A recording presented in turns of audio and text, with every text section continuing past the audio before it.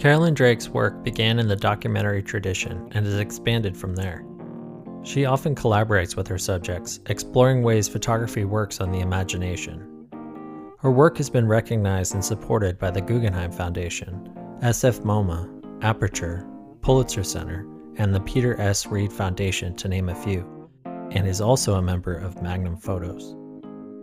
Drake recently published a photo book with TBW Books titled Knit Club, which focuses on a small community of women in Water Valley, Mississippi. In this episode, Drake discusses the challenge of making a living in photography, her reasons for choosing photography as her key medium, and the events that shaped her journey as an artist.